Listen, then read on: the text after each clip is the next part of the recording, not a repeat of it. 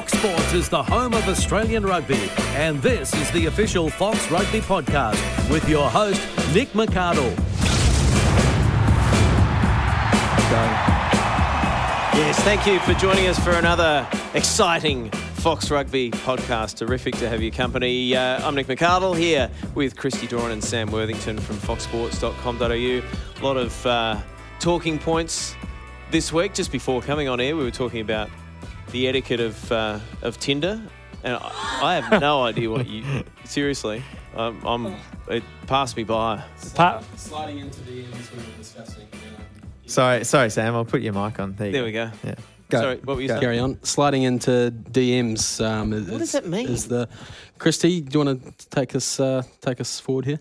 Well, look, I've never had a dating app per se, but you know, every now Per se sounds like get out. every now and again, you might have slid into someone's Instagram direct message. What does that mean?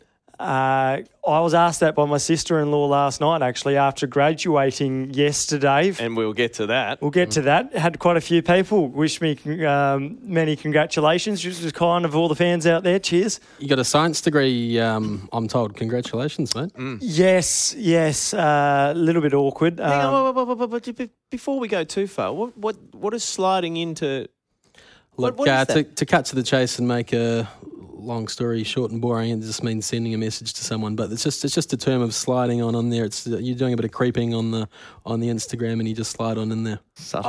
Creeping on the... Yeah, I know what that is. Good stitch fairly up. well accepted, though, isn't it? It's just a fancy way to send a message, basically. But it means you being a bit of a creeper. Right. Is that fair, Christy? Probably fair, yeah. Here we go. Someone's just come in right now, matter of fact. But you're right, I did have my graduation yesterday. Yeah. I got the wrong date mixed up. Graduated, did my Masters of Journalism, and thank you, yep. Do you have to have a qualification before that? You do, yep. Well, I did. See, that's where you got me. Right, yeah. I'm surprised to hear that. Yeah. A few people don't worry, and then they pick up my grammatical mistakes. But you've rocked up on the wrong day, and you've talked your way into the science graduation. Is that undergrad degree that I talked myself, and then just right at the end, your family's all there. It's a big occasion, and you turn up on the wrong day. yeah, with the wrong wizard robes as well. Completely wrong day. 2 years late, actually, as well. I should have graduated back in 2017, but anyhow. That's like when you graduated from primary school when you were 15. So it's part of the same backlog. I was flabbergasted that there was no champagne or anything. You know, there wasn't anything from UTS.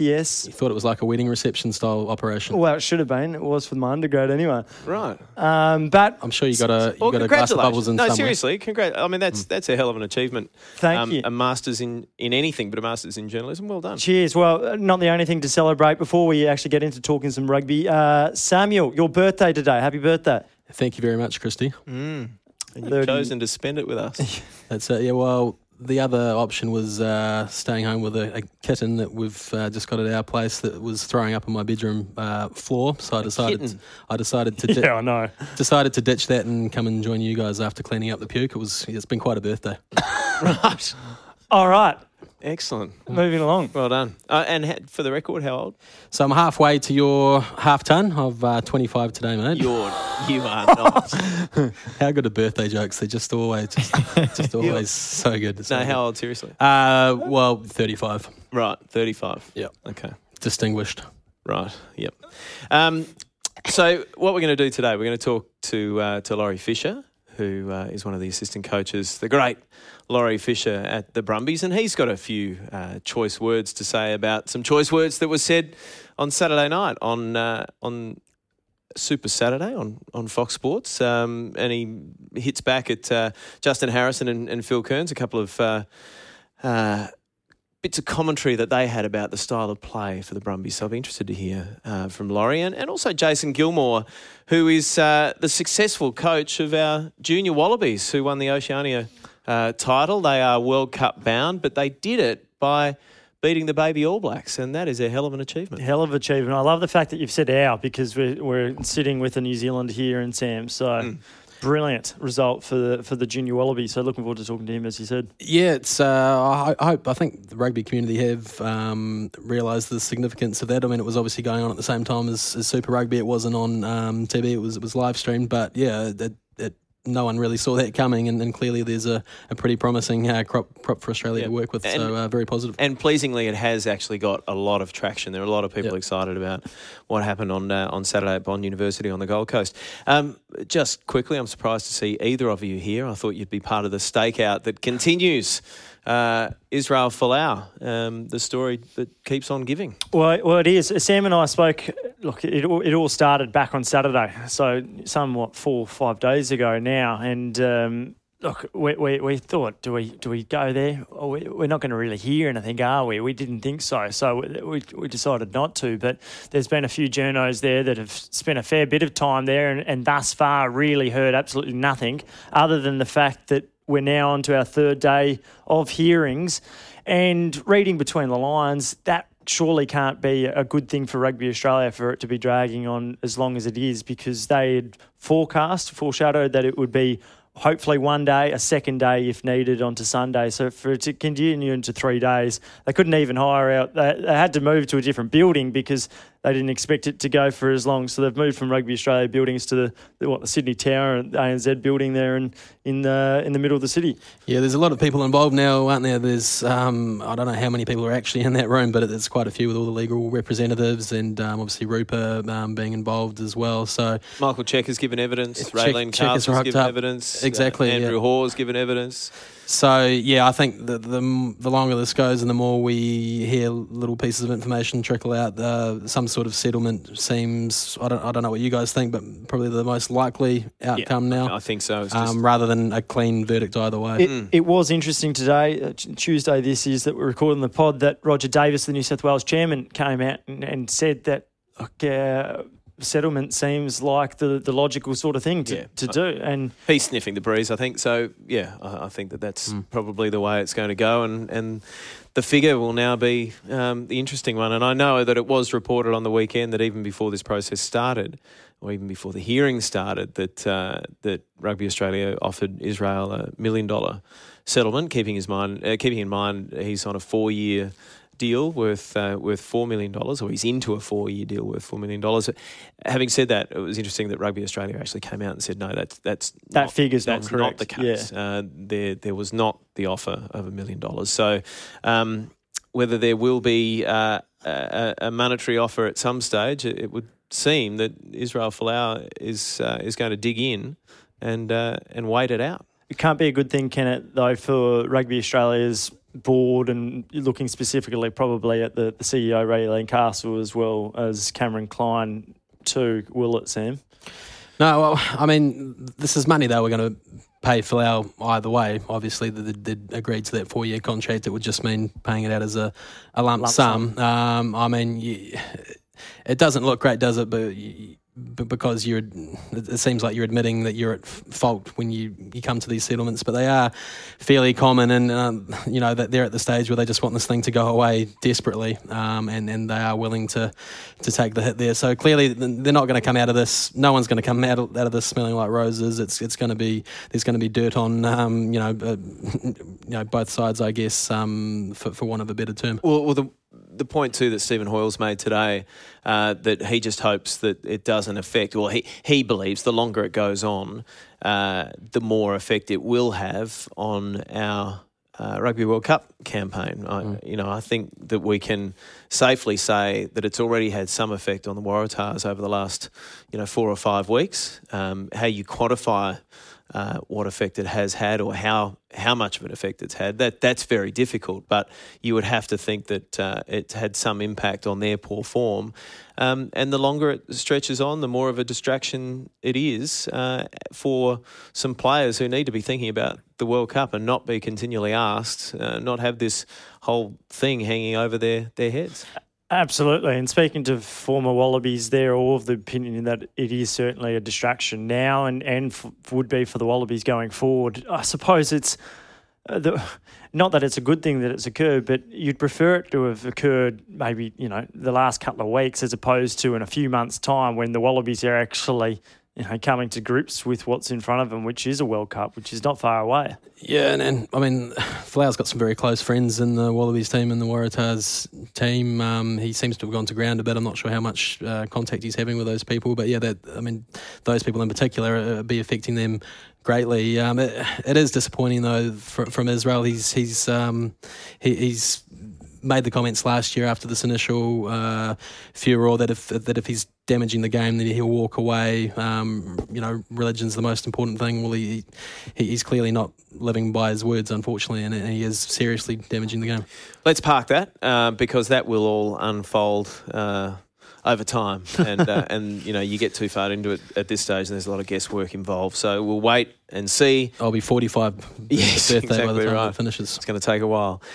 Let's talk about the Brumbies and the Blues, and it was a terrific win by the Brumbies on Saturday night over the Blues from Auckland, and Folau Fainga, 3 tries from the rolling maul, or it certainly was a weapon for them, the rolling maul, but it did receive some criticism from Justin Harrison and Phil Kearns saying, come on, is that all you've got? What happened to the heyday of the Brumbies? Yeah, I was surprised that was the first thing that they commented on. I think firstly you've got to acknowledge it's a massively important win, and they grounded out. Showed a lot of spirit against a fairly talented Blues team. So that's the first point. And then of course the Brumbies do want to play better rugby. Everyone wants to play nice looking rugby, but each game's its own unique contest, and you might have the best laid plans that completely change due to conditions, due to how well the other team's playing, due to how well your key players are playing. So you've got to cut your cloth in each game basically, and yeah, they've got a strength which is the set piece, and I think that should really be not criticised, but that should be celebrated as one pillar of their game, and then they can build other aspects on it. And it'd be great to see Dan McArdle involved with the Wallabies, helping the Wallabies master that technique, because the Wallabies haven't been able to remotely have that sort of success with the rolling maul. They're obviously going against better opponents, but I'd love to see Dan get involved, Laurie Fisher, whoever is actually responsible, involved with the test team in that respect. 26-21 was the final score, so it was 4 tries to 2, and as I said, Folau Fainga scoring 3 of those 4 tries. James Slipper chimed in for a try just what a night after for half-time forward as well. Yeah, nice night for a forward. Should we get a chat with Laurie Fisher? Absolutely. All right, he is the assistant coach, or one of the assistant coaches at the Brumbies. Laurie Fisher. You're listening to the Fox Rugby Podcast. Laurie, thanks for joining us on the Fox Rugby Podcast. Good to have your company once again. Hey, it's a pleasure. Let's start by talking about what really was a terrific win by the Brumbies over the Blues. And when you think about where you were early in that game, you must be very pleased. Yeah, it certainly wasn't the start we were looking for, but look, I just thought the boys showed a lot of character and composure. I think we've got some good systems in place now so that if we're under pressure, things aren't going right, we can get in on the team leadership and set the direction we need to go. And I thought the lads did that particularly well. That they did, Laurie, and clearly a big focus of that was the set piece, and we'll talk more about that in a moment. But coming into the game, was that an area, the rolling more specifically in the scrum, that you thought that you could target the Blues? Yeah, they were our 2 main focuses going into the game, and we've got some general attack principles, but we really thought that the way that they defend the ball, that there was a strong element of illegality about what they do. They tend to get up the side and join in front of the last feet. So we felt that if we could maul well, that we could put them under pressure. And while statistically their scrum is good, again we felt that we had a good match-up with their scrum and had the ability to put some pressure on them.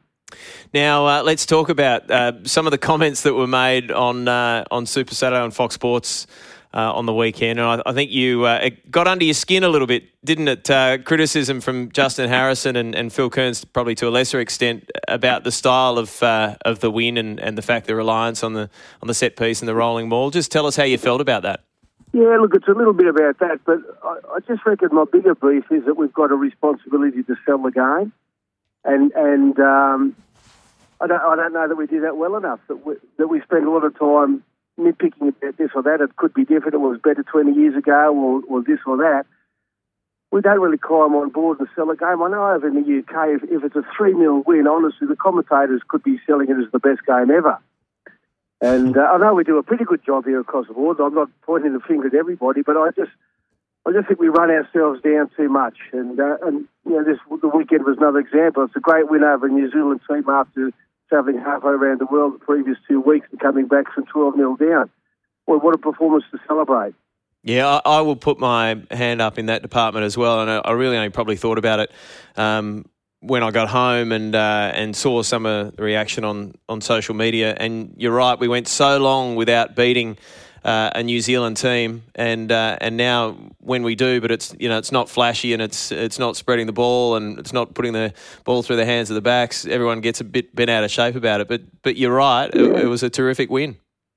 Great win. Look, I just look at the energy and the desperation in our defence, the chasing on our clean out. I just thought the attitude of the team was as good as I've ever seen it. Like, they just were absolutely desperate to do whatever they had to do, and we felt against a team that's got, if you look statistically, I know Rico I only didn't play, but with other guys, with Nonu, and they've got line breaking ability. They beat a lot of defenders. They've got offload. Like, do we want to try and match them toe for toe in that game? And if we do, I honestly don't think we get a result. And again, I know back in the day when Reds won the championship under Ewan's stewardship, but pragmatism was the order of the day, that they could play when they had to play, when they were allowed to play, and other times they found a way to win the game.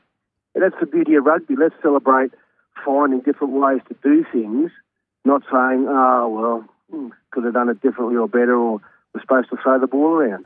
Yeah, and also you lost Rory Arnold early on.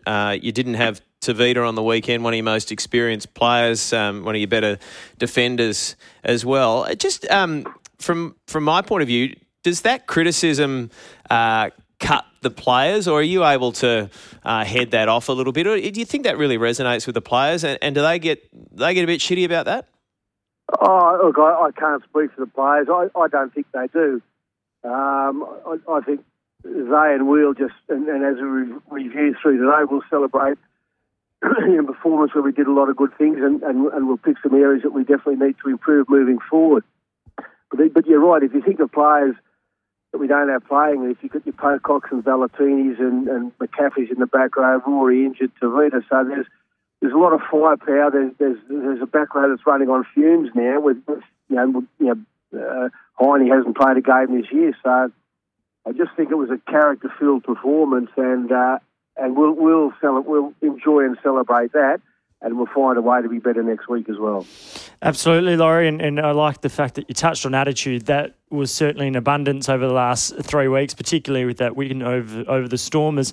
Just moving this forward, and clearly, as you touched upon, that you targeted the Blues because you saw a weakness there. The underlying issue that some supporters have thought for some time now is whether or not the Brumbies have the potential to exploit teams out wide and spread the ball. And clearly we saw that against the Chiefs earlier in the year. We saw that against the Lions at home as well. Do you think that the all-round running brand of rugby the Brumbies can still do when it gets to the crunch time come the finals? Yeah, look, it's certainly aspirational for us that we understand, and Dan said many times, that we need to have a full-court game. We're working particularly hard, and again, if you look at the weekend, you've probably got a 13 playing his first game of Super Rugby. You've got a 12 whilst he's been in professional systems for a few years, I don't know, maybe he's had 6 or 7 starts in Super Rugby. But we've got an ambition to have a structure and a way of playing the game that allows us to use the ball when those opportunities arise. And we probably haven't been as sharp as we'd like to be. Some of our shape, some of our depth, some of our effort to get where we need to go. So we've got improvements to make in that area, there's no doubt. But if we're talking aspiration, that we want to be a side that can play in a range of different ways, and we certainly want to be a team that can score long-range tries, guys out of skill or get the ball over the line whichever way you can. You mentioned Len Ikitau, the outside centre for you guys who played his first game on the weekend, and some really good signs there. And I know that that Dan McKellar spoke last week about being probably the best one-on-one defender at the Brumbies. He clearly has great feet. We saw that on Saturday night. Jerome Brown has been amazing for you over the last month. Good signs from Tom Wright. The story broke last week that you've signed Nick Frost for next year, big second rower who's from Sydney via the Crusaders. And I know that you lose some experienced players in the off-season. That happens after World Cups in particular. But you must be excited about this new generation, the generation next coming through. We've got some good players who've been in our system for a number of years now. As you say, Len, who came down from school into our academy system. Darcy Swain's the same. Like I thought Darcy was probably the first, other than that Crusaders start he had, it's the first serious game time he's had, and I thought he really grew another leg. We might cut the one off and kick the ball, but I thought he was he was excellent on the weekend, and I think it's. Again, I know Dan and people who have worked hard on regenerating our academy system here, making sure we get good players in it and making sure they've got Super Rugby quality written all over them. And I think we're making great progress in that area. So whether it's your Tommy Rosses, your Mac Hansons, your Noah Lalesios, your Lenny Kataus, your Darcy Swains, there's a lot of good young guys who get to be in our system for 2 or 3 years. And hopefully a game ready by the time they get their opportunity. So I'm excited about the future, and I'm thankful for the guys who've spent a long time here, your Carters and people like that who've been real servants for the place. But I'm also excited about the future. Laurie, we'll let you go in a moment, but the Brumbies Sunwolves Sunday afternoon, another great opportunity to get a win on the board and put more pressure on the top of the Australian Conference. Looks like Lockie McCaffrey might be back into the picture this weekend, which will be a huge plus.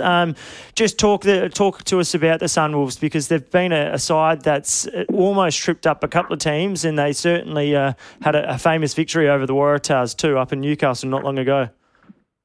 Yeah, look, they've got some great structure and adventure in their game and some excellent athletes. So, again, it's I don't think we want to play their game against them. That we need to make sure that we're skillful in what we do, but we need a certain directness in how we play the game, and probably earn the right to then use our skill off the back end of that. So we're sort of in the process now of having a good hard look at them, seeing what we think might work, but we know what our strengths are. We know we do have a good set piece team, and we do know that we can play off the back of that as well. So we'd like to think that we can again get a nice flow in our game, play tight when we have to play tight, good skill, be direct, and then have the ability to see what that creates for us.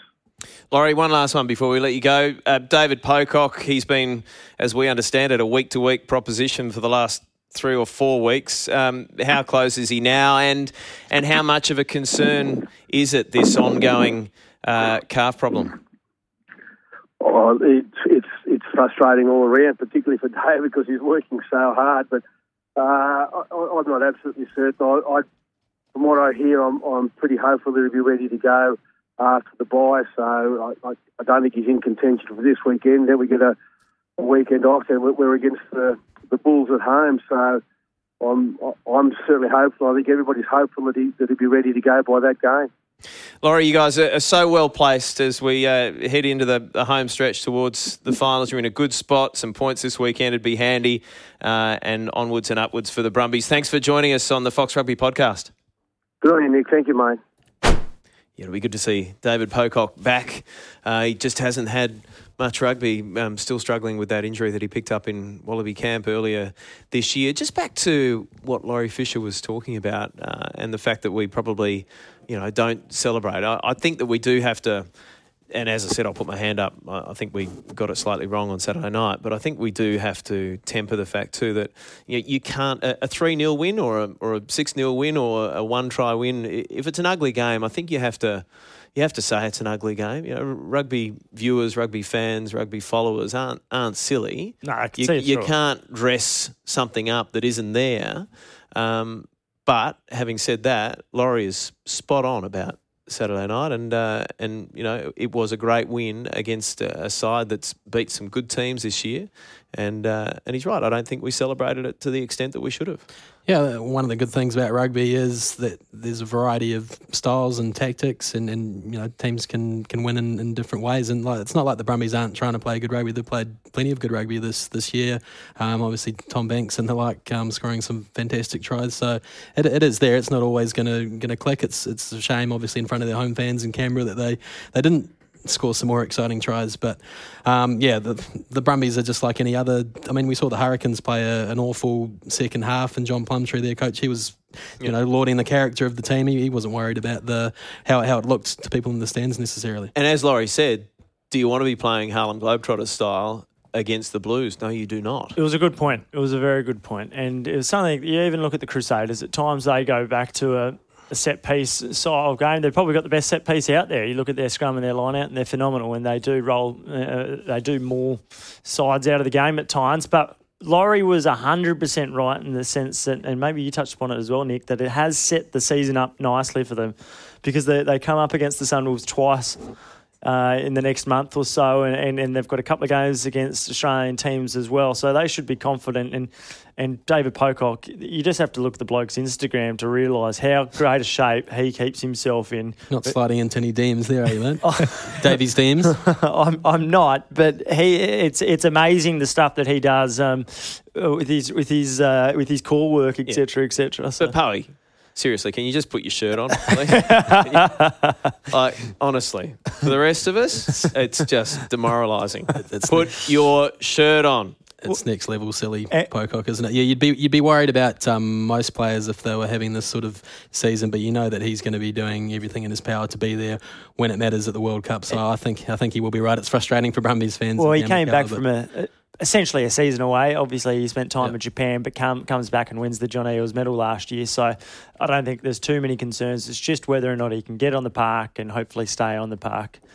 The Brumbies on 24 points, equal top of the table with the Rebels at the moment. The Rebels just with the edge on points differential. But, so the Brumbies, they'll target the 4 points, and I'm sure they're... Hopefully 5 points. I was going to say, I'm sure in the back of their minds, they won't state it publicly, but in the back of their minds, they want to walk away on Sunday afternoon with 5 points in the back pocket.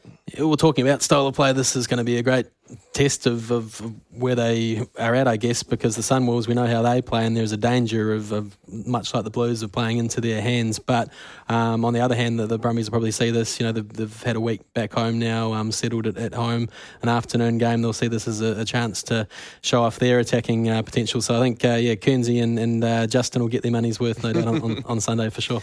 Another ripping game this weekend, and it's on Friday night in Melbourne. The Reds and the Rebels.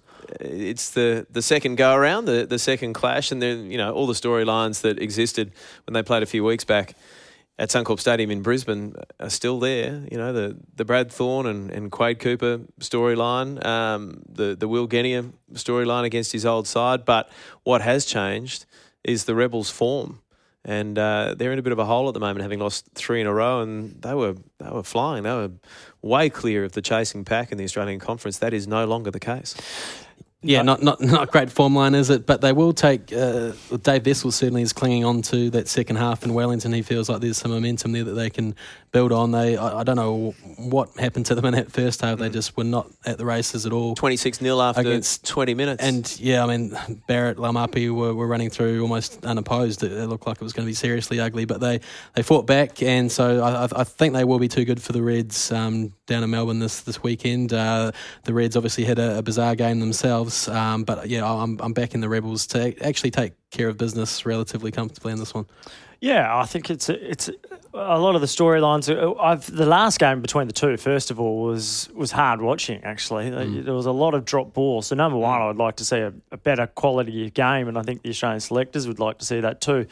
how the Rebels can kick on, but it's a great test of character to see also where the coaching, where Brad Thorne and Dave Vessels are out. Like here, the Reds are slightly on a little rise. They can, their season's improving and they're hanging in every contest. They're a side that's just not going away, whereas the Rebels have been extremely hot and cold, and they've got to get, as you've both pointed out, they've got to get back on the horse. So I think an interesting one with around the team selections will be what happens with the midfield, because clearly Reece Hodge came in at 12 last week, and we saw when Billy Meeks come on make it a pretty immediate impact, albeit Hodge was playing well in that second half too. So do they continue with Tommy English at 13, or do they make a slight tweak there?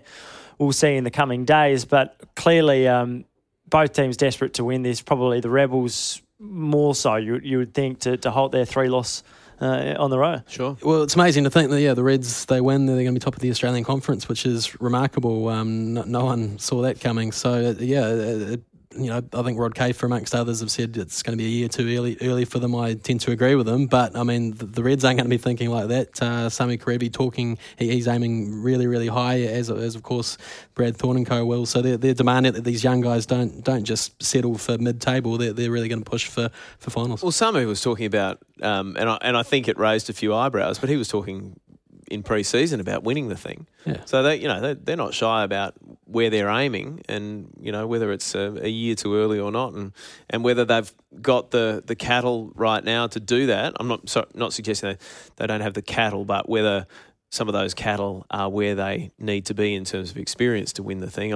Maybe that's where the question mark is. But they've been so good considering where they've come from and the age of that squad. I know they don't want to use it as an excuse, but that's a young squad, and they've stood up and ground out wins. It hasn't always been pretty, but there's a lot of character there. We can pretty quickly talk about that win over the Sunwolves, and Bryce Hegarty made mention of the fact that in years gone by that would have been a game that they lost. So he's been a big driver for them this year. What a recruit he's been to pick up from the Waratahs. We didn't really get to see the best of him with Israel Folau at 15 and Bernard at 10 over the last couple of years at the Tars, but I'm fascinated. I don't think Bryce Hegarty's in the discussion at all for the Wallabies frame, and I don't think he necessarily will in the weeks to come. But if you look at Form 10s, or who's the Form 10 at the moment in the country, you wouldn't actually have an idea, I don't think. I don't think it's Bernard Foley. I don't think it's Quade. Christian put a couple of big hits on, but his form's been hot and cold, and Bryce is actually doing a half-decent job. So it's quite an interesting... Only half-decent. He'll be pleased to hear that. well, he certainly is. His kicking game and his backing up, scoring a try on the weekend. He's doing a lot of things very well. I just don't think that this late in the picture that he's going to come into the Wallabies frame. I just love the fact that, he's been at the Rebels, spent time at the Waratahs. He's finally got the gig where he's the guy, and we're now seeing what he's capable of. It makes you wonder how many other players sort of flow through the system over a career, never quite, they can go to a club and they can be second or third in the pecking order, and we never actually quite get to see the best of them. I'm actually really pleased for Bryce now that he's in a situation where he's getting to play his game and deliver what he can deliver on the field. It's terrific to see. Yeah, he's got a very good kicking game. He's got a knack of actually finding space, balls bouncing rather than going straight to hand. I think that's a weakness of the Australian game. Obviously, Bernard Foley and Quade, they don't have a particularly long boot. Bryce, when he's getting it right, can really rake them. So, yeah, he's. He'd probably take an injury or two to get into the Wallabies frame. I don't think he's been involved in any of these camps. But, people that play with him at the Waratahs, they speak really, really highly about his... Talk of him being an intelligent about his football IQ, and popping up in the right places. So, he as we've talked about on this podcast week after week, the new selection panel, Michael O'Connor might be a massive fan. He might get a look in, so we just don't know. And football brains right now, not a bad thing to have, right?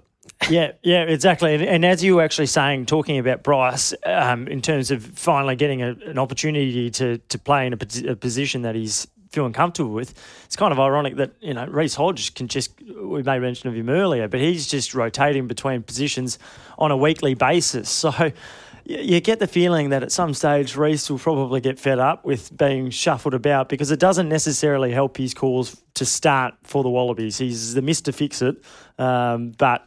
where do you play him? The other game that has some Australian flavour to it is the Waratahs in Johannesburg to take on the Lions, and we know that the Waratahs got pushed around at Loftus last Saturday night, and do you expect that similar is going to happen against a Lions pack, and it's the third South African opposition in 3 weeks for the Waratahs?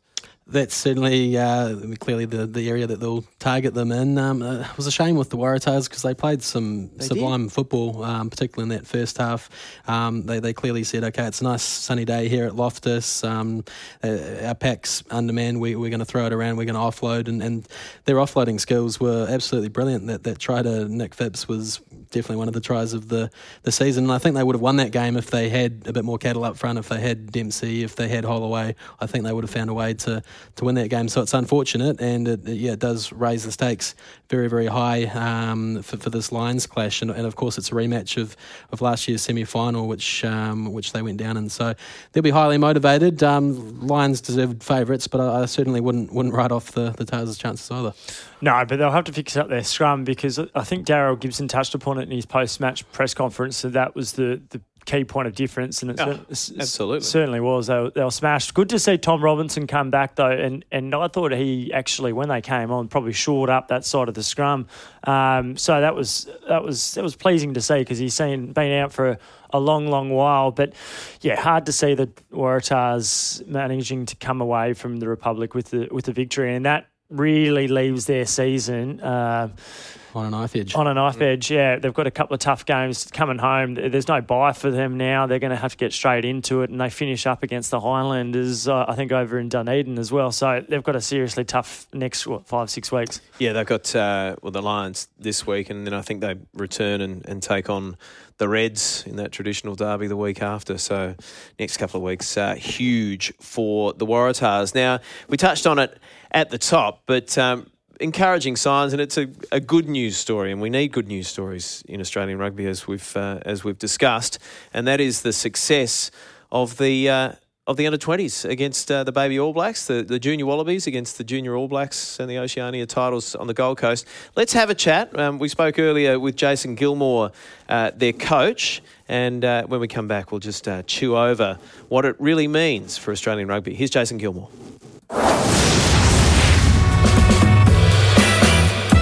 You're listening to the Fox Rugby Podcast.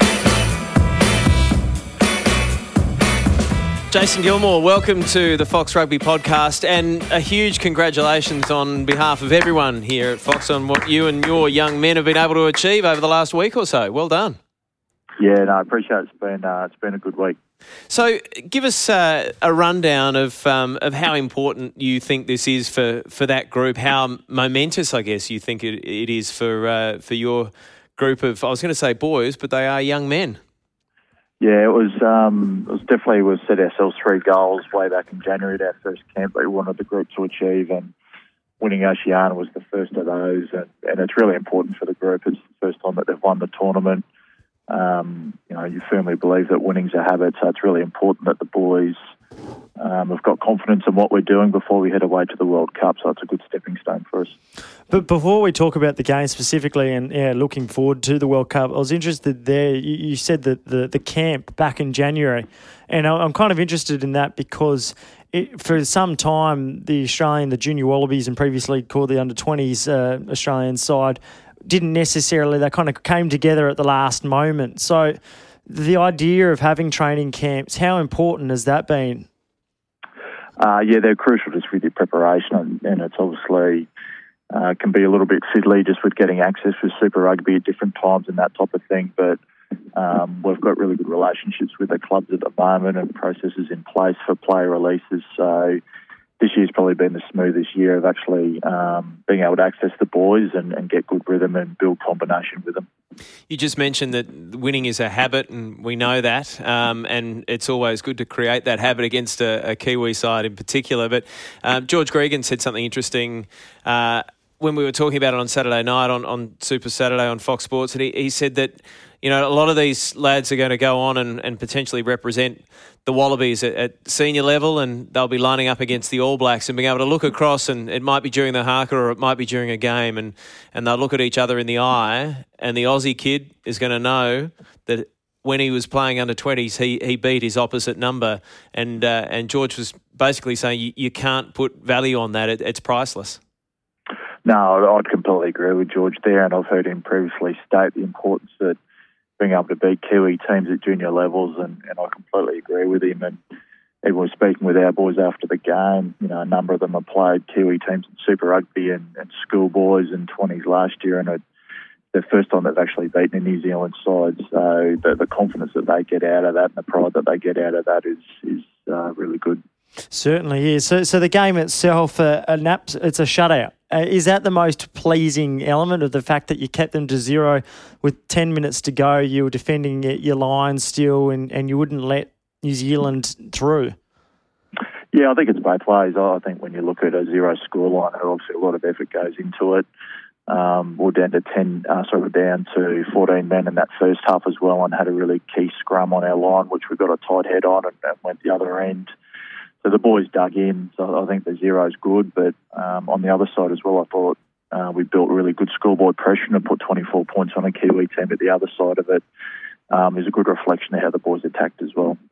The importance of having some players in that squad who'd had a taste of Super Rugby. Isaac Lucas, Essie Hungana down from Melbourne with the Rebels. Samisi Tupou was in there as well. I'm looking through the list. Fraser McWright, Trevor Jose. So you had a number of players who've had that taste of, you know, senior football. Did that play a part in the campaign? Yeah, all of those guys that you mentioned are in our leadership group, and the boys have done a really good job with that. So the experiences that they bring back from Super Rugby has really benefited our boys. And I think on the flip side as well, it's great that they're playing Super Rugby, but a lot of those lads actually haven't played a lot of minutes as well. So they're really keen to play big game time, which they managed to get through Oceania, which was good for them. Yeah, a couple of other players there with exciting prospects. Will Harrison, the fly half too. So lots to look forward to. Next up, well, I suppose it's now the big one. It's the World Championships, and Australia hasn't, the Wallabies, Junior Wallabies, haven't necessarily reached the heights that they would have in the past. So what do you need to do now over the next month or so to get them ready for that? We'll obviously get over Oceania quickly. Like it's great that we've won it, but it's only a tournament before the World Cup, so we've just got to make sure that we have a really good training camp coming up in Sydney on the 18th. We've got a couple of hit-outs there just to make sure that our game plan's ready to go. And you can't get too far ahead of yourselves with World Cup footy. Italy will be tough with our first game, and we've got Ireland in our second game, and they've just won the Six Nations at the under-20 level. So, you know, it'll be a tough pool that we just got to make sure that we prepare well for. Yeah, and does it make it easier for you because this is the second year now that you've been with the group, so you know what to expect as well? Yeah, definitely, and I think the relationships, we've got the majority of staff back from last year as well, and when you've got 11 or 12 blokes back from the World Cup last year, it certainly makes it a lot easier with your momentum into this season. And there's certainly a good feel amongst the group at the moment. And Jason, how does tournament football, how does that change the dynamic of what you need to do and how you might do things in Argentina? You know, that apart from having the occasional red wine in between and say and lots of red meat. But the way you go about things, do you have to tweak things a little bit and how you keep the guys up or give them rest, or, you know, do things change for you now? Yeah, I think the two big ones is you've got to make sure that you've got a foundation of a game plan, because they're only 4-day turnarounds. In the first three games, whilst your opposition may change slightly, I think you can get caught up in trying to change tactics too much, whereas I think if you've got that nucleus of how you want to play and then you just tinker with a little bit of variation is really important, but you want the boys to have confidence in what you do. And then the second one is, because they are 4-day turnarounds, is just resting their bodies and resting their minds as much as you can, so they're as fresh as they can be for game day. Well, we're all eagerly anticipating and hoping for the best for the tournament? Because, Jason, I suppose you have a big role to play in fostering this next generation, don't you, going forward? We're all desperately crying out for a successful Wallabies side and of course, Super Rugby teams too. Yeah, definitely. And I think I made that comment the other day in the media. There's a lot of good things happening at the moment within the pathway and the structure of it. And I think we're just starting to see the work that everyone's doing across the country at the moment, be in academy space or club level or NRC. And I think as long as we believe in what we're doing, the next 3-4 years should see some really pleasing results. Yeah, and I think the last time that I spoke to you as well would have been about 8-9 months ago, and you were scouring the east coast of Australia, driving down from almost Townsville, I think it was, south down to Brisbane. So how do you actually go about discovering a lot of these players? Because one of the great concerns and issues I think that Australian rugby has had for some time is just having players go to private schools and trying to find talent elsewhere.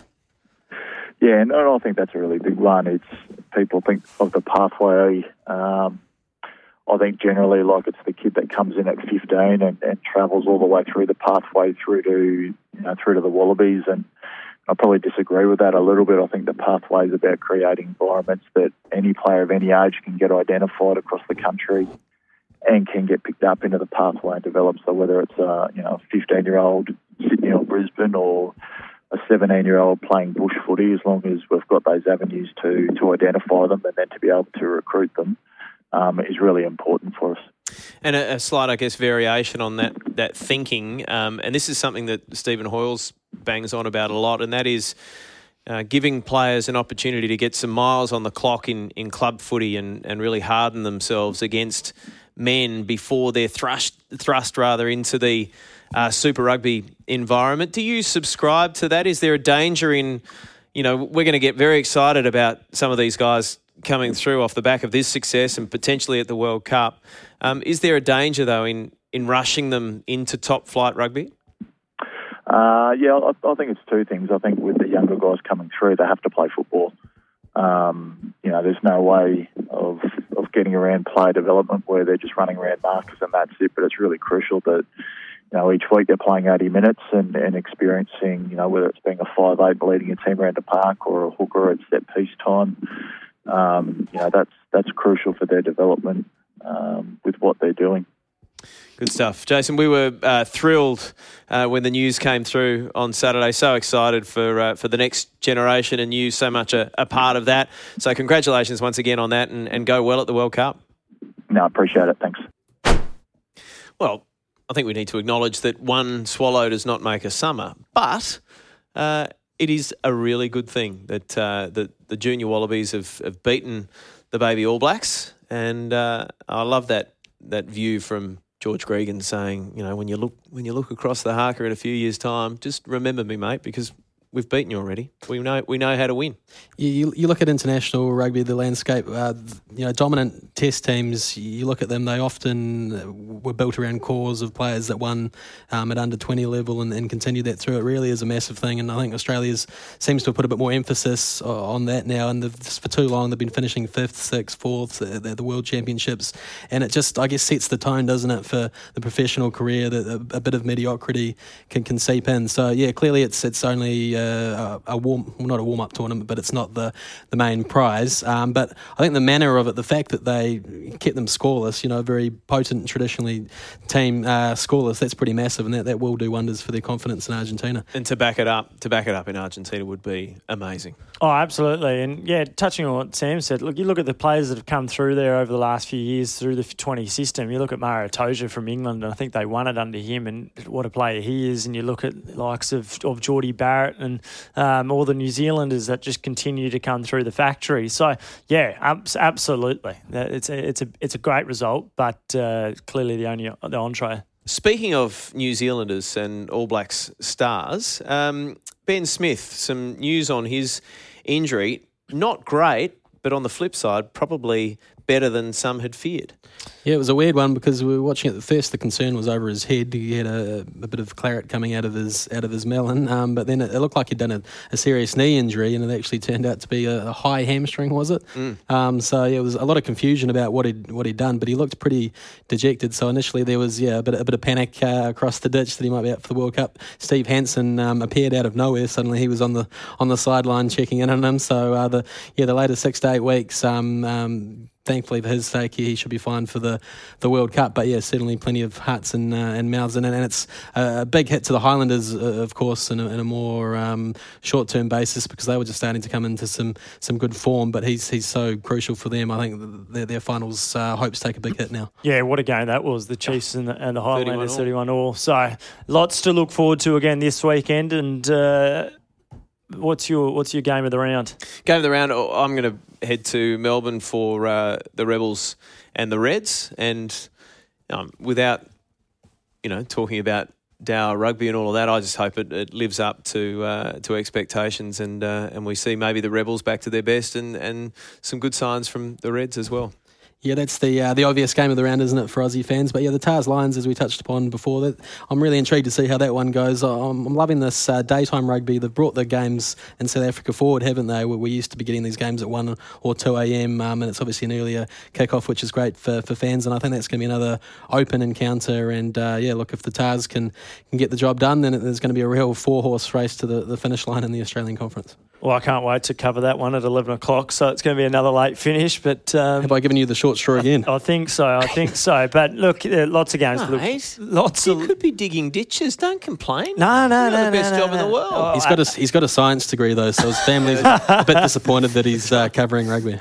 Well, you can dissect the game. Absolutely. That to look forward to. I reckon the Highlanders and the Jaguars will be an intriguing open prospect. I'm liking the look of Josh Ioane. Good young 10 from New Zealand. Terrific. So there is a lot to look forward to. So it's just left for me to say thanks for your company on the Fox Rugby Podcast.